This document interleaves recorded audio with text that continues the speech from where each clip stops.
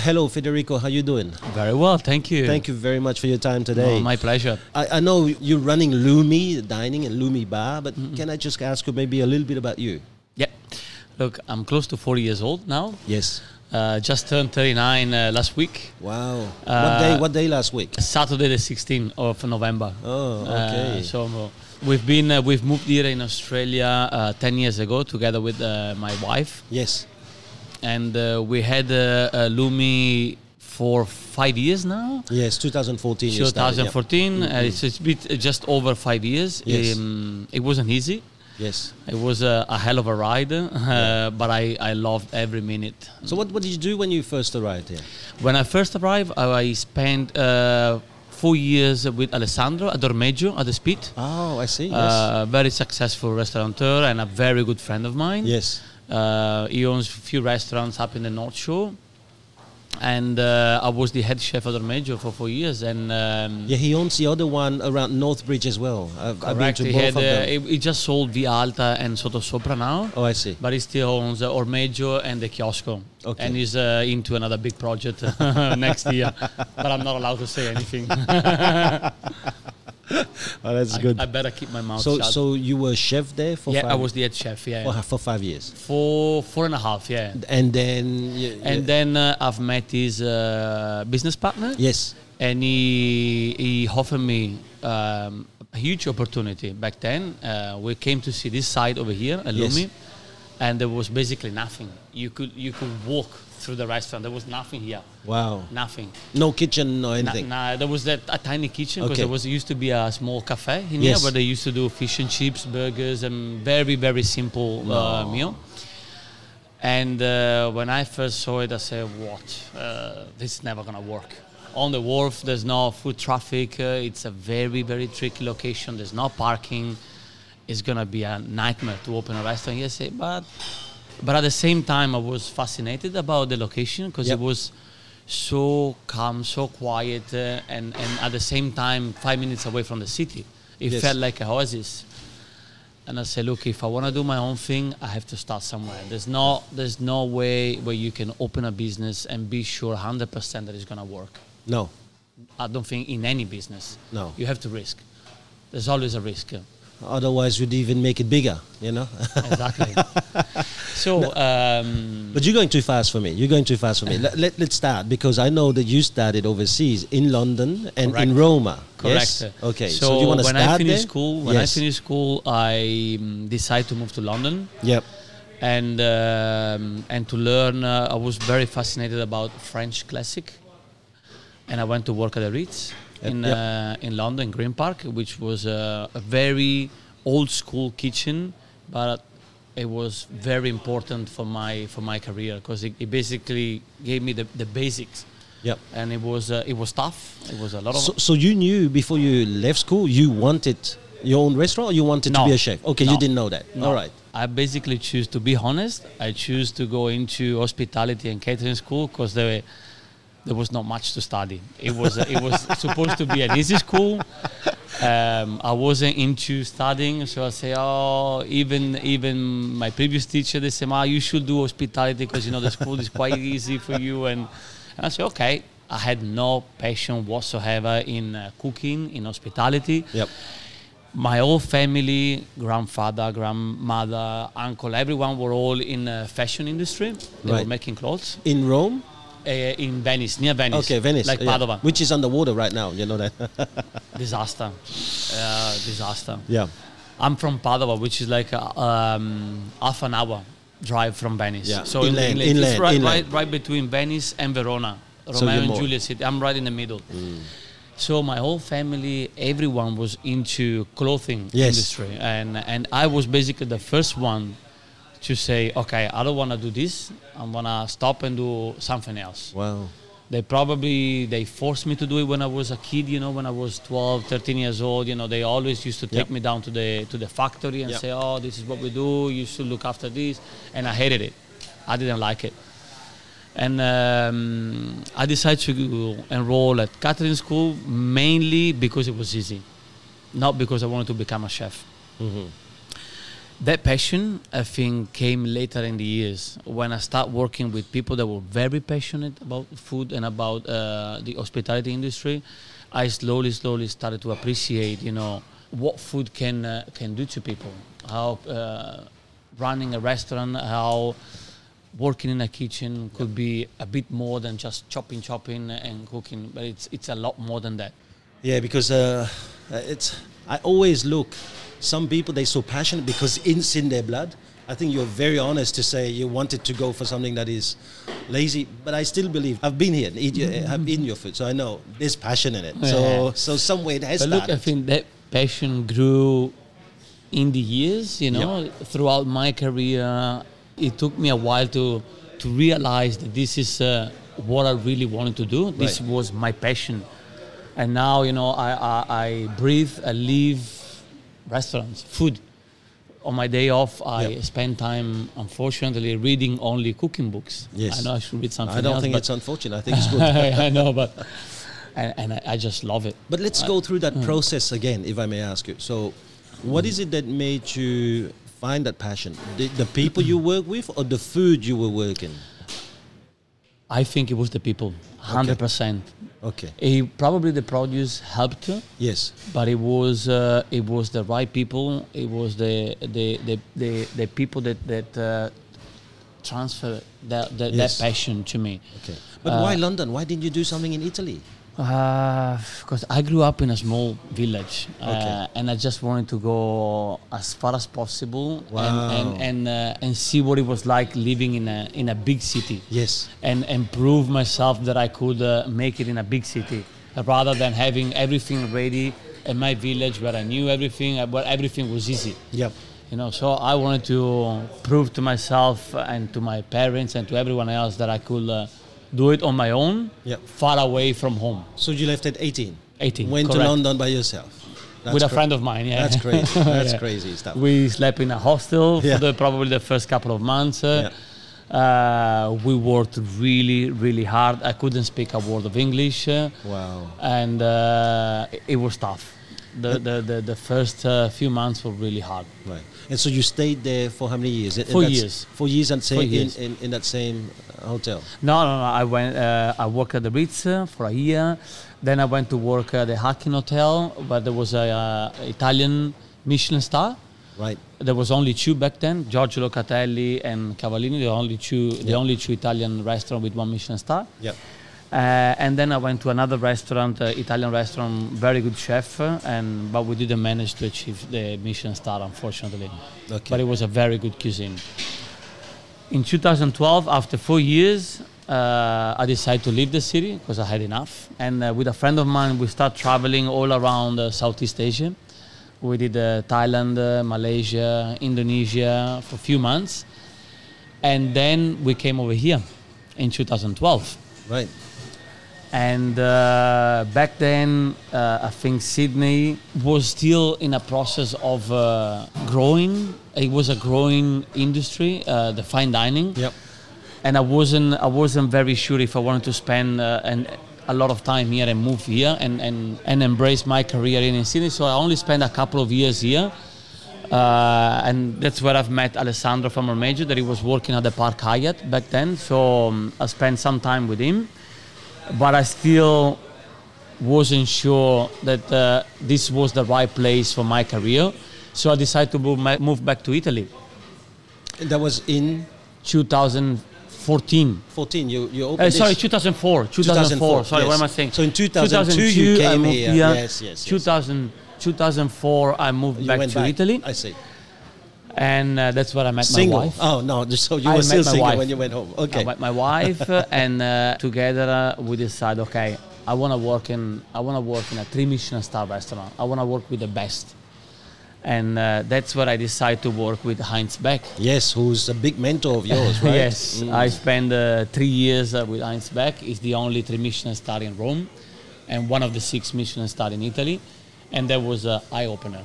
Right. I had that kind of training in London at the Ritz, which was very strict. It was very discipline.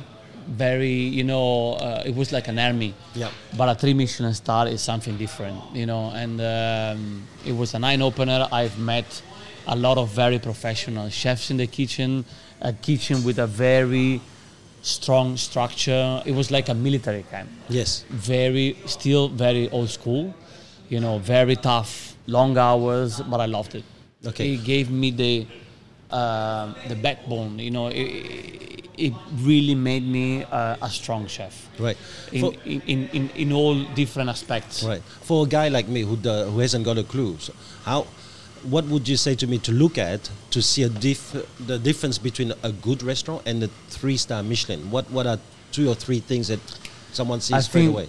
The difference is in the details. The details, right. The details, in every single details, from the food preparation to the presentation to the service, the front of house team, the location, the catering, the crockeries, the selection of raw materials, of the produce.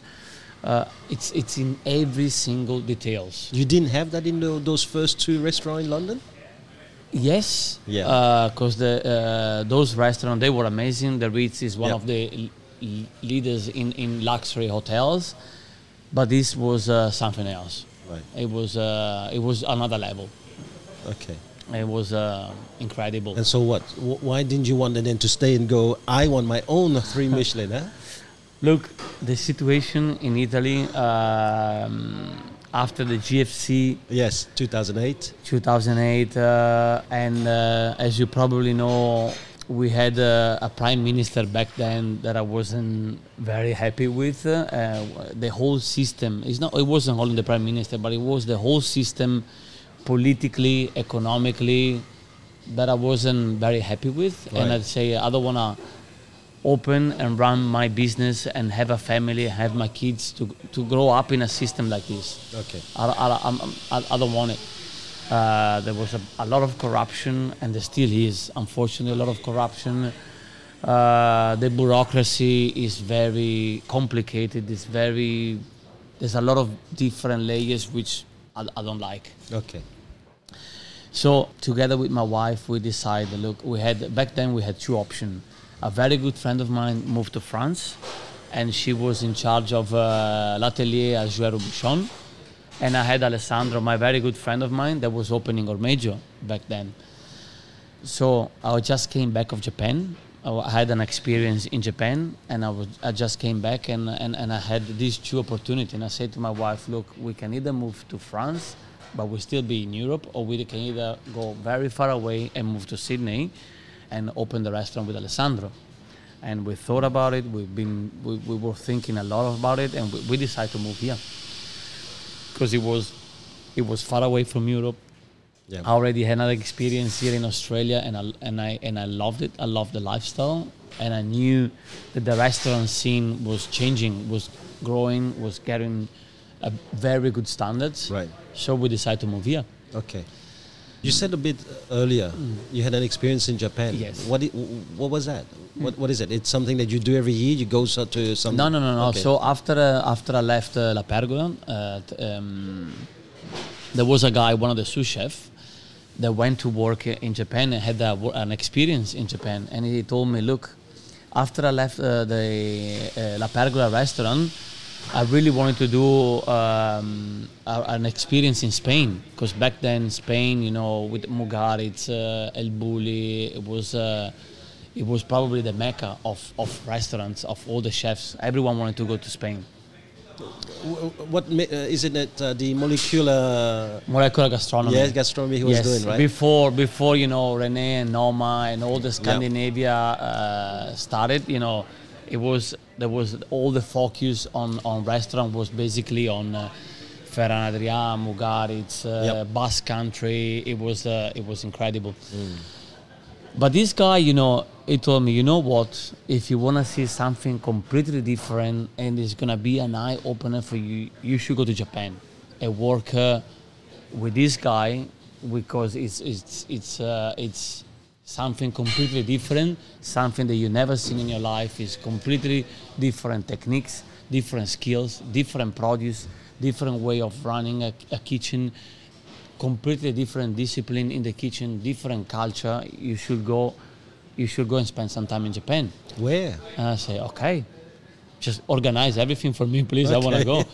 So, and he basically organized everything. And I went to work at Ryugin. Ryugin back then was one of the leaders in Kaiseki cuisine. It was number 20 on the top 50 San Pellegrino. It had 3 Michelin stars. And it was incredible. I went there, and this For how long? I spent 6 months in total. 6 months. Yep. So your wife went with you? No, she had a full-time job back in Rome. God. She's a microbiologist. Right. So she had a full-time job, and I left, and I said, look, I really want to do it. She understood. Yes. She understood, and she said, okay, go for it, and I will come and visit in the meantime. And it was my friend told me, it was a completely eye-opener. It was an incredible experience, seeing the produce, the skills of the chef. The respect for the produce too, the respect of the produce, the quality of the produce, yes. The skills the chefs applies in the produce. It was completely different to what I'd experienced before. You know, the knife skill, the way they manage the produce. Did you learn to kill a fish properly then? Well, I wasn't allowed to touch no? any fish. So what I asked them, I say, please, I buy my own one, you know, and after service, after that, we clean the whole kitchen. The guy will go through and show me how to break down a fish and kill it. Yes. Because basically, there's a very strict hierarchy in the kitchen in Japan. It takes years and years and years before you get to touch very expensive protein like Wagyu or seafood and stuff. So tuna, yeah. There's a very strict process. So you start in Japan in a very fine dining cuisine. You start washing dishes because the chefs wash all the crockery. Crockery that we used to get at Ryugin were very expensive. They were coming from 14th century. Back in China, they were incredible. So we had to wash everything by hand.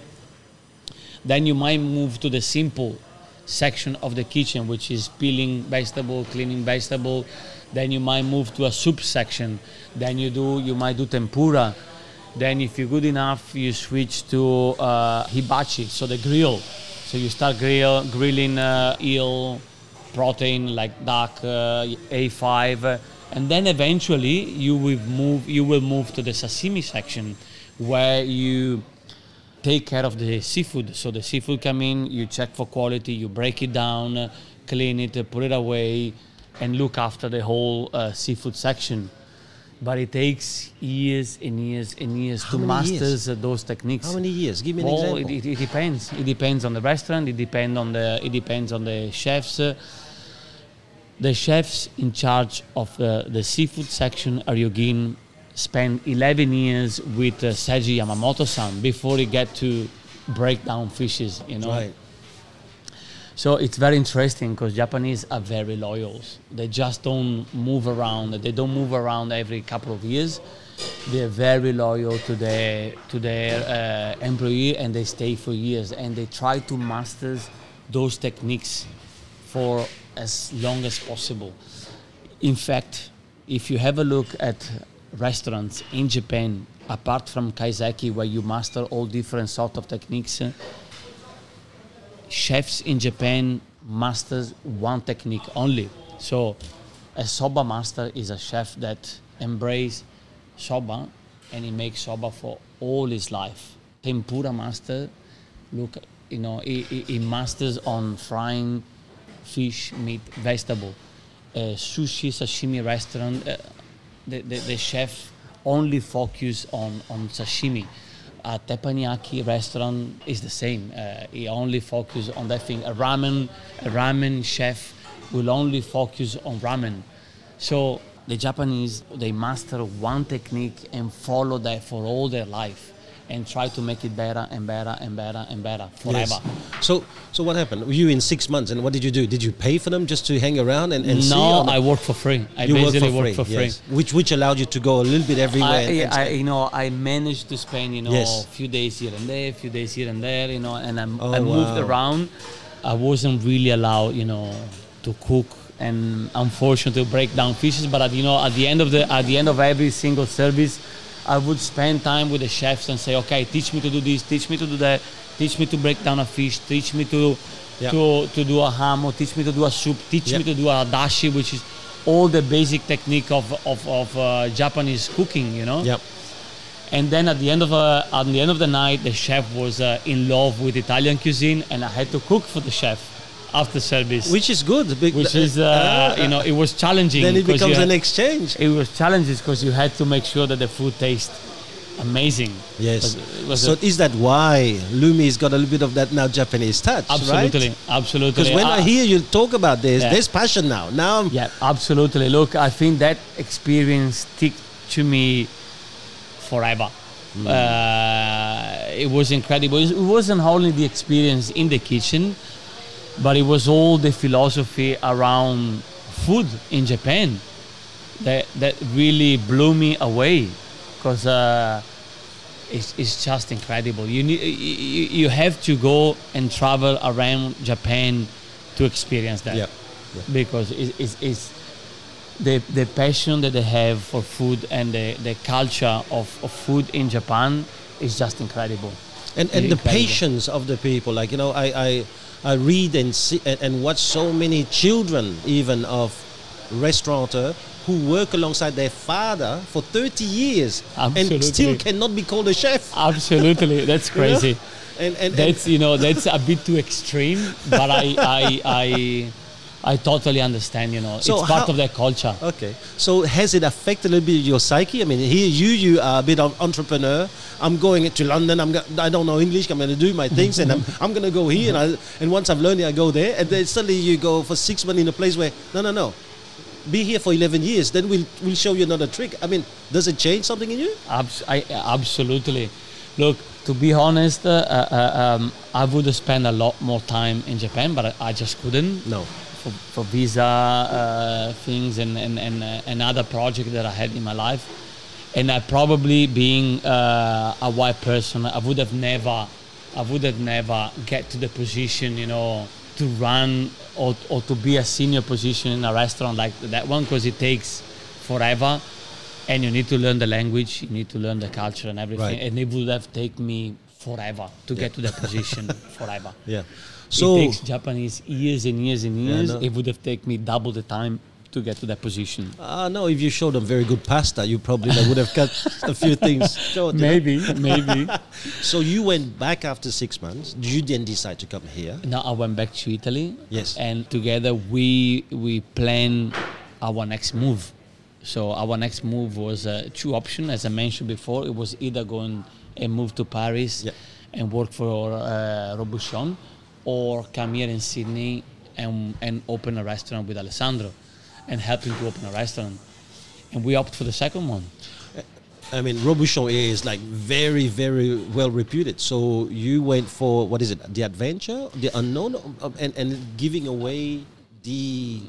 Look, we went mainly to change our lifestyle, mainly, and to take a senior position and to help Alessandro in running a restaurant. Yes. Which for me was very challenging, because I never had that opportunity before. I thought I was quite ready for it, but you're probably never ready. You just have to start somewhere. So I faced a lot of challenges when I came over here, and I still had to run a restaurant with 6-7 chefs, and I was quite new with the produce, even though I spent a couple of years here. But for me, everything was new here. And Alessandro, he put a lot of trust on me. And when I got here, Alessandro had an heart attack, unfortunately. So it wasn't very fit and healthy to stay in the kitchen and run the kitchen. So I basically found myself alone. I said, okay, now, I don't have the support of Alessandro in saying, you got to do this, you got to call a supplier, you got to make sure that the staff is happy, you got to make sure that you're ready for service. And it was very full on. It was challenging. And he put a lot of pressure on me, and I grew a lot. Because I say, okay, I gotta do this on my own. Yep. I know that Alessandro will be back. This is Alessandro restaurant. but at the moment he's not here because he's got a lot of health problem, and I gotta take full responsibility of everything that I do, and it was challenging, yes, but it made me, grow up as a person and as a chef. What an adventure! Yeah. Right. So you're there for 4.5 years, and then you opened this. Right. You said earlier there were a lot of challenges. Yes. Would you like to share with me some of those challenges? Look, I think in opening a restaurant, it's not easy. No. It's not easy. It's a very tough business because there's many aspects. I opened a restaurant and I was just a chef, okay, and I didn't. How can I explain? Being a chef, you can't just open a restaurant just being a chef. You gotta make sure that you look after front of house. You gotta make sure that the restaurant is in a good location. You gotta make sure that you provide a good service, that you choose the right crockery, that you choose the right front of house staff, that you choose your right people in the kitchen, the whole fit out, the ambience, the playlist, the music. You become that a you businessman play. on top of that. It's a lot of things that you have to consider that when I open it, I didn't thought about it. I say, okay, let's just open and make sure that the food that I serve is good, but it's not enough anymore. You gotta make sure that everything works together. Yep. So when I opened, I couldn't call myself a restaurateur, because I was very naive. I was very green, I knew what I wanted to do in the kitchen, but all the rest, I had to experience myself. And I say, okay, so how do I market my restaurant? How do I market myself? How do I push my name out there? What am I doing for people to come here and eat my food? How do I bring people through the door? All those things, that you have to consider when you open a business. It's not about cooking. It's not about cooking only. No. I think cooking is probably a big part of it, but you have to consider all the other aspects when you open a restaurant. But did you have a business partner? You said you opened with? I had a business partner which were not involved in the operation. Correct. So they gave me basically carte blanche. They say, okay, you do whatever you want. We support your concept. We support your idea and everything. You run it however you want it.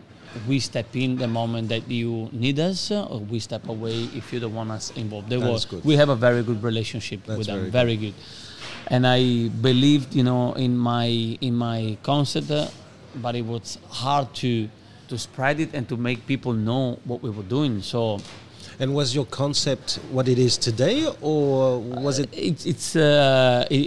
Yes. Right. Of course the so you started cuisine. You started straight away Italian with a bit of Japanese flair. Absolutely. Okay. Absolutely. I wanted to cook Italian in a different way that has been done here in Australia before, and I wanted to bring a bit of my experience that I had in the past. I wanted to showcase myself basically, what I've been doing in all those years in my career. And that's what a chef wants. Exactly. Identity. And I wanted to bring a bit of that into my food. I always say that at Lumi now we cook with an Italian heart and a Japanese mind. Okay, so we bring a bit of both, in the food. But I've always been, a big fan, and I've always been in love with Japanese cuisine. Right. Japanese culture, but Japanese cuisine is being always a big part of my cooking, and I've always spent, since we opened, I've always spent weeks traveling back and forward to Japan. No wonder they say that you're that up and coming competition to Tetsuya. Oh no, that's what I've been reading. I wish Tetsuya is. Listen, you're only 39. You're only 39. Just wait. It will take me maybe another 10 years, 15 years to get to that level. I hope I will get as good as Tetsuya. He's one of the person that I look at. Yes, it's beautiful. It's beautiful. have you ever considered quitting? Was it hard to a point when you went, hold on, maybe? I did was when I was a chef de party. Okay, so when I was a cook, I say when I was around 25, 26 years old, I say this is too hard. It's too tough. It's I used to wake up in the middle of the night, not sleeping properly. I wasn't feeling healthy. I say this is not gonna be my life. I can't do this anymore. The hours were extreme. It was crazy. But then slowly, I got myself together, and my wife was always a big support. And she'd say, believe in yourself, you will do it, you just gotta stay strong. Mm-hmm. And since I opened the restaurant, I never looked back. This is what I want to do. There have been a lot of hard times, and it's always tough, and I always sometimes wake up in the morning and say, fuck, this is too hard. This is too hard. Why am I doing this? It's because the economical return is not great in fine dining, but this is my passion, and it's just those few minutes that I say, oh, this is tough. And then I get here, I get into the restaurant, and I say, no, this is my passion. This is what I love to do. When the restaurant starts to fill up, the customer comes in, and the service starts, and I say, I come alive again. I say, okay, this is what I want to do. This is my life. That's nice. Now, you got 2 hats very quickly. Right, the first year, yeah. So that is quick by big standards, right? Yeah. So, was there any special feeling, because in Australia we don't have Michelin here, right? So the Sydney, the SMH food guide is the one to go by. Correct. Did it change your life?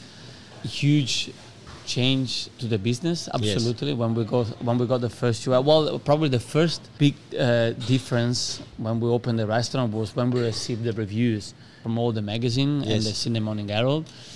That was a big impact to the restaurant. But of course, the 2 hats, when we got the 2 hats on the guide, there was a big impact on business. Everyone wanted to be your friends now. No, the restaurant just became very busy. Yeah, it became very busy, very successful, and it was incredible for the business. Have you changed anything because of that? Did you change the cuisine? I mean, I've been in here, I've been counting your people. You've got 10 people. Right?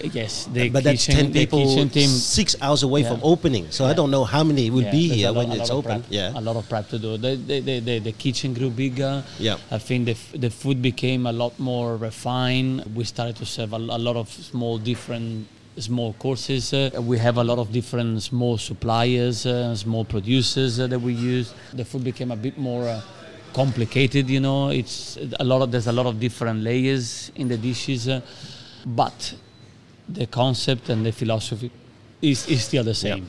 Yeah. So we still, how can I say, research for the best produce available in Australia. We still applies those technique to make sure that the produce, we highlight the produce, not covering up with heavy sauces or heavy stuff that will sacrifice the produce. It sounds to me like life became more complicated after you got the 2 hats. It's like you want to keep it. It's not that it became complicated, but it's to confirm and to keep up the standards and consistency. Is the most difficult part. So what is harder, getting the 2 hats or keeping it? I think probably I would say both, but to keep the standard high and the consistency and the motivation on chefs every single day, because we had 2 hats for 5 years. Yes. And I think the hardest part is to motivate people and to keep the standard high every single day. Every single day job of making sure that the produce and the mise en place and the preparation is a high standard.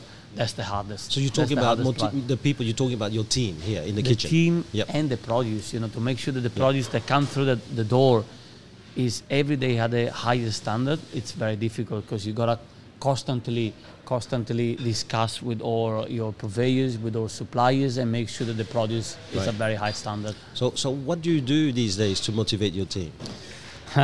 Slap them in the back. No, look, Do you have a team day? Do you like? I know you just came back from Margaret River. Yeah. Do you have an event then with them and share with them your experience? We sit down all together. Yes. We go through menu changes. We go through produce availability. We go through every single changes on the menu. We do the tasting together. We do briefing together. We read all our customer review together. We go through all the articles, all the food articles, all the reviewers from food bloggers, from journalists, everything. We try to get them involved as much as possible in the daily you want routine. Them to be part of what you're doing, I want them right? to be part as much as possible in the daily process of running a restaurant. Do you have a sous chef? Yes. Someone to replace you when you're not around? Yeah, I do have a sous chef. How did you find him? I was very lucky. Very lucky. People who work hard always say that, you know that. We basically had a friends in common, and this guy was based in Singapore, and he was planning to move to Australia, and he put me in contact, and he's been my sous chef since day one. Since actually before we opened the restaurant, he helped me, putting the tables together, the chairs together, do all the trials for the menu. Right. He's Hiroshi. He's a Japanese guy. He's been with us almost for 5 years and a half now. Wow. He trained in Italy, in Spain, and France, so he's got that Western cuisine training as a background, but he's Japanese. Right. And we have at the moment, we have 3 Japanese in the kitchen. Our kitchen is very multi-ethnic. We have a couple of Italians, a few Japanese, a couple of Taiwanese. I noticed they all work hard. Scottish. They all work hard. No music. Well, there's no music because of this, because of the podcast, but there will be music later on to keep them happy and motivated. Right. Yeah. And so, in the kitchen now, what is your role? Like one night, if I come over here and you're around, and you were around one of those dinners, what is your role? I usually look in the kitchen during service. I usually run the pass. So I basically call the dockets and run the whole operation. Do you ever say, I don't like the look of this, get it back? Of course, yeah, okay. Absolutely. So you're really the final judge of every plate before it goes? Not all of them, because I can't. We serve an average of 600 dishes every night here. 600 dishes. Yeah. Right. So I can't check every single one of them. There are other people like my sous chef that is in charge of the last check before we're sending out.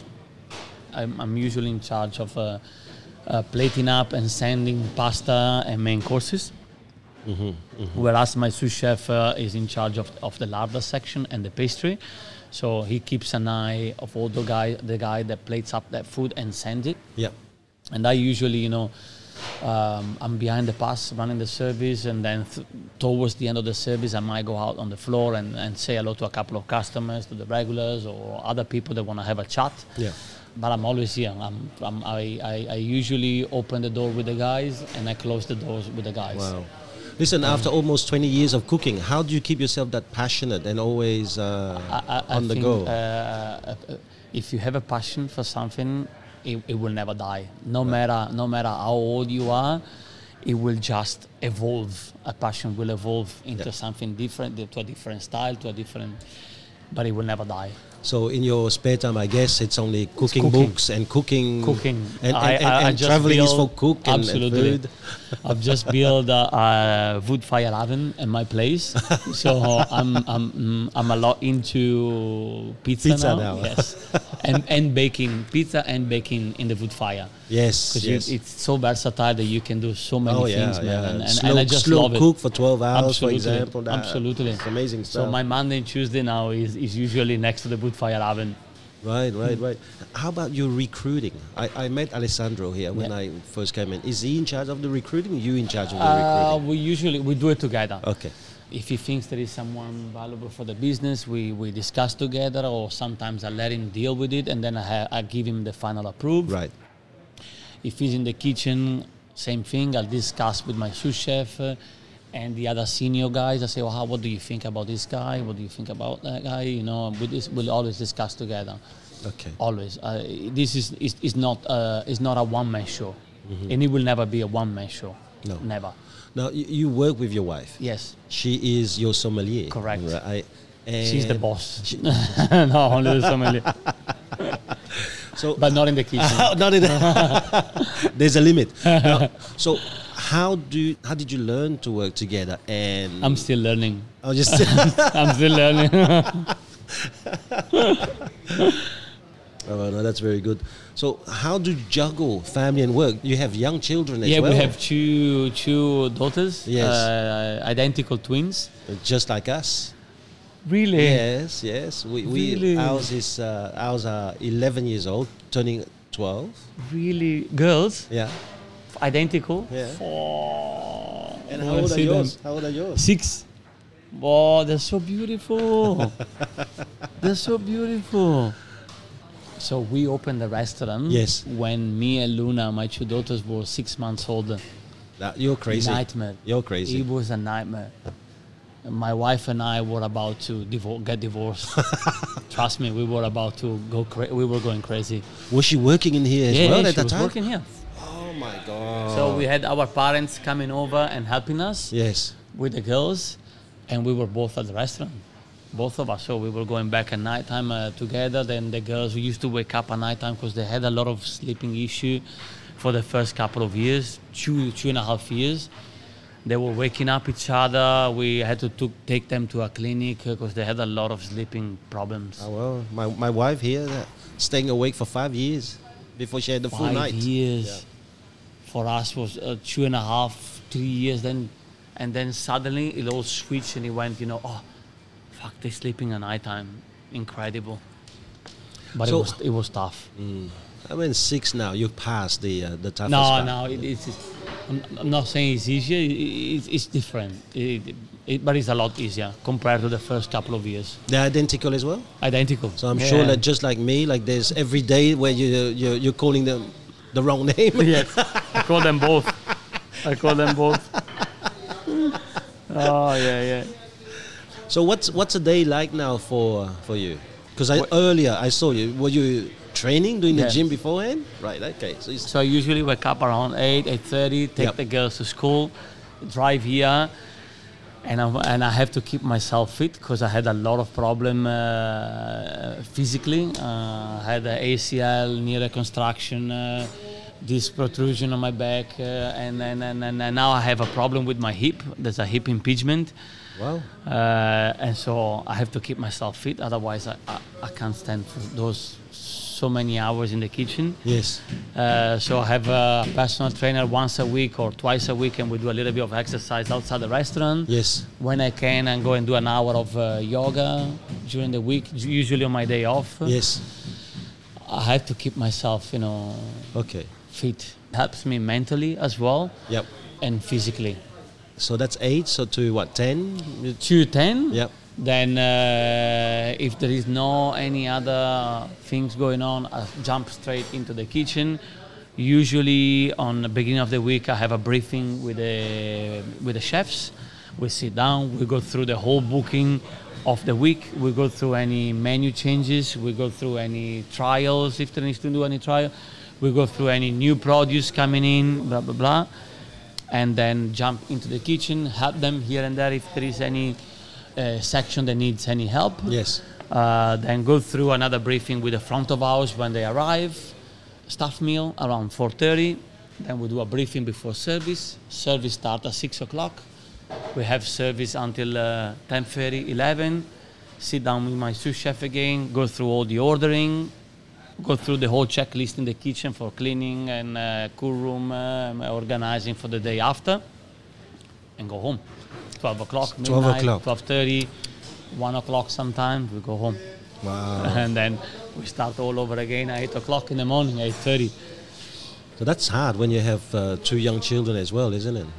That's why when the restaurant is closed on Monday and Tuesday, I try not to take any work at home and spend as much time as possible with the girls, as much as I can. And if the restaurant is not busy in the morning, on a Saturday and Sunday, maybe take them out for breakfast and then come here just before lunch, or come here for dinner. So when is the third hat? I don't know. What I'm trying to ask is that a goal, or it's going to happen? It's going to happen. It's going to happen. It's going to happen. Okay. I always say to my staff that we never work for the three heads. Yeah, we work for our customer, for our clientele, to make the customer happy. We work harder, and we always try to improve what we do. But I don't want to put too much emphasis, too much focus on the head. If it happens, it happens. If it doesn't happen, it doesn't matter. Because our main priority is the customers. Yeah, it's not the head, it's not the food reviewers. Okay. Of course, then if it happens because the food reviewers think that we deserve it, then I'm more than happy to take it. You know. From listening to your story, every 4 or 5 years, you've got a new idea of doing something. I mean, I just don't know. I'm just digging for a gem here, right? Is there a new restaurant coming up? Is there a new idea? Is there a new venture coming up in your head, you know? Yes. Yes. And I've been working on it for the last few months. Yes. You don't have to tell us, but, you know... It's we haven't signed anything, so I don't really want to talk about it, because, you know, if it's not going to happen, then... No, but just people will get excited for nothing. I understand. You know? No, but I'm right to know that a passionate like you, there's ideas all the time, right? There are a couple of things that we have in mind. Absolutely, and I will share it with you as soon as we're sure 100% that it's going to happen. Thank you. I don't know how to say this, Federico. I'm inspired. It's in less than 1 hour, and I think that. Thank you. If people could only just get the gist of this, I think that you're probably going to make a difference in some people's life, even to inspire them into doing something. I really love your passion. Thank you so much for your time today. It's been a pleasure. Thank you so much, guys. And hopefully we'll be able to talk about your passion to other things later on, you know? I hope so. Thank you so much for today. Thank you. My pleasure, guys. Thank you. Woo! What can I say? That was definitely a passionate man. I love meeting these people, because when these people are on fire, they actually can't help but set us all on fire. I'm walking into this restaurant, Lumi, right across opposite the Star Casino. And at first I see this man here, all sweaty in T-shirt, and he comes and say good day and goes and get changed. And then when he comes back, it's like he's a changed man. And what happened is that I actually disturbed him right after he had finished his training session for the morning. And he had to get changed. Sits down with me, and straight away he's right in. He doesn't need 20 minutes to become a passionate man. He immediately goes on to telling me his story. No thinking about it, no need to even rehearse or even try it out, because he has understood that passion needs to be transparent. We don't need to hide anything. So you look at this man, he leaves his family at the age of 18. Everyone in his family expects him maybe to take over a part of their business and probably do something in the clothing business. No. He goes for something not only different, he goes away. In a country where his mother tongue, being Italian, he now has to speak English, and he couldn't speak a word. And then his journey starts. To me, the most interesting began when he started talking about his 6-month trip in Japan. That was just 6 months. But I wish people could really be there and look at him in the eye and see his passion and the fire that was going on. When he was speaking about Japan, I felt he was talking about maybe a lost part of himself, some soul that he had that he was trying to remember as he went to Japan. And he started to see a very different way of being. And do you know, sometimes I talk to people and I can see, they being emotional here. You can see the teary eyes. They don't believe themselves. You can see the blinking eyes.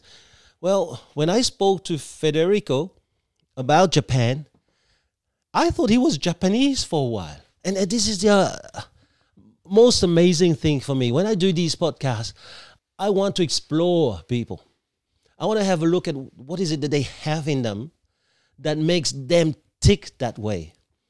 And this person here, Federico, the minute Japan came out of him, he had gratitude all over him. He was thankful for every experience he had. He was thankful for every single bit of gift he received from them. And I have to remind people, this guy went to Japan and worked over there for 6 months for free. He was thankful for the gift. He wasn't asking. And I thought to myself while I was asking him these questions, how often do we in today's society do things and only to expect things in return? How often do you have someone going into your organization and saying, listen, I'll work for you for free. All I want is the experience, the journey. When I listen to him speaking about his cuisine and what he's now want to do, which is that blend between the Japanese flair and the Italian. He didn't want to do just the Japanese cuisine. He wants to do the Japanese cuisine, but with a twist. Now I understand why the Gambera Rosso has claimed him for 2019 as the best Italian in the world, not just in Australia, in the world. And I do take that review very seriously. I mean, they've been around since 1986. They have, I think, 23 editions where they've been quoting restaurants around the world for the last 33 years. And there's no coincidence, there's no accident that Federico and Michela have created a restaurant that went to hat from their first year. And this restaurant is only 5 years old. To me, it's just something phenomenal. So I'm sure when I sit back one day and really try to think of all of these passionate people, because as you know by now, what I'm starting is what I call a passion club. I want to start a passionate club or passion club, one of the two. A group of people who actually don't go through life maybe necessarily with the best weapon, best equipped for things. I mean, have a look at this guy. He came out of school not knowing what to do. All he wanted, Federico, was a job where you didn't have to study too much. And yet a fire got ignited within him. I know he hasn't given himself too much of a credit. I mean, he's a very humble dude. I mean, you ever meet the guy, you talk to him, he's so humble. But I truly believe that a fire might get ignited, but you still have to keep it alive. You still have to feed it. And you don't just feed a fire because you're talking about it. It takes effort. It takes a lot of wood to keep it ignited for well over 20 odd years, 21 years.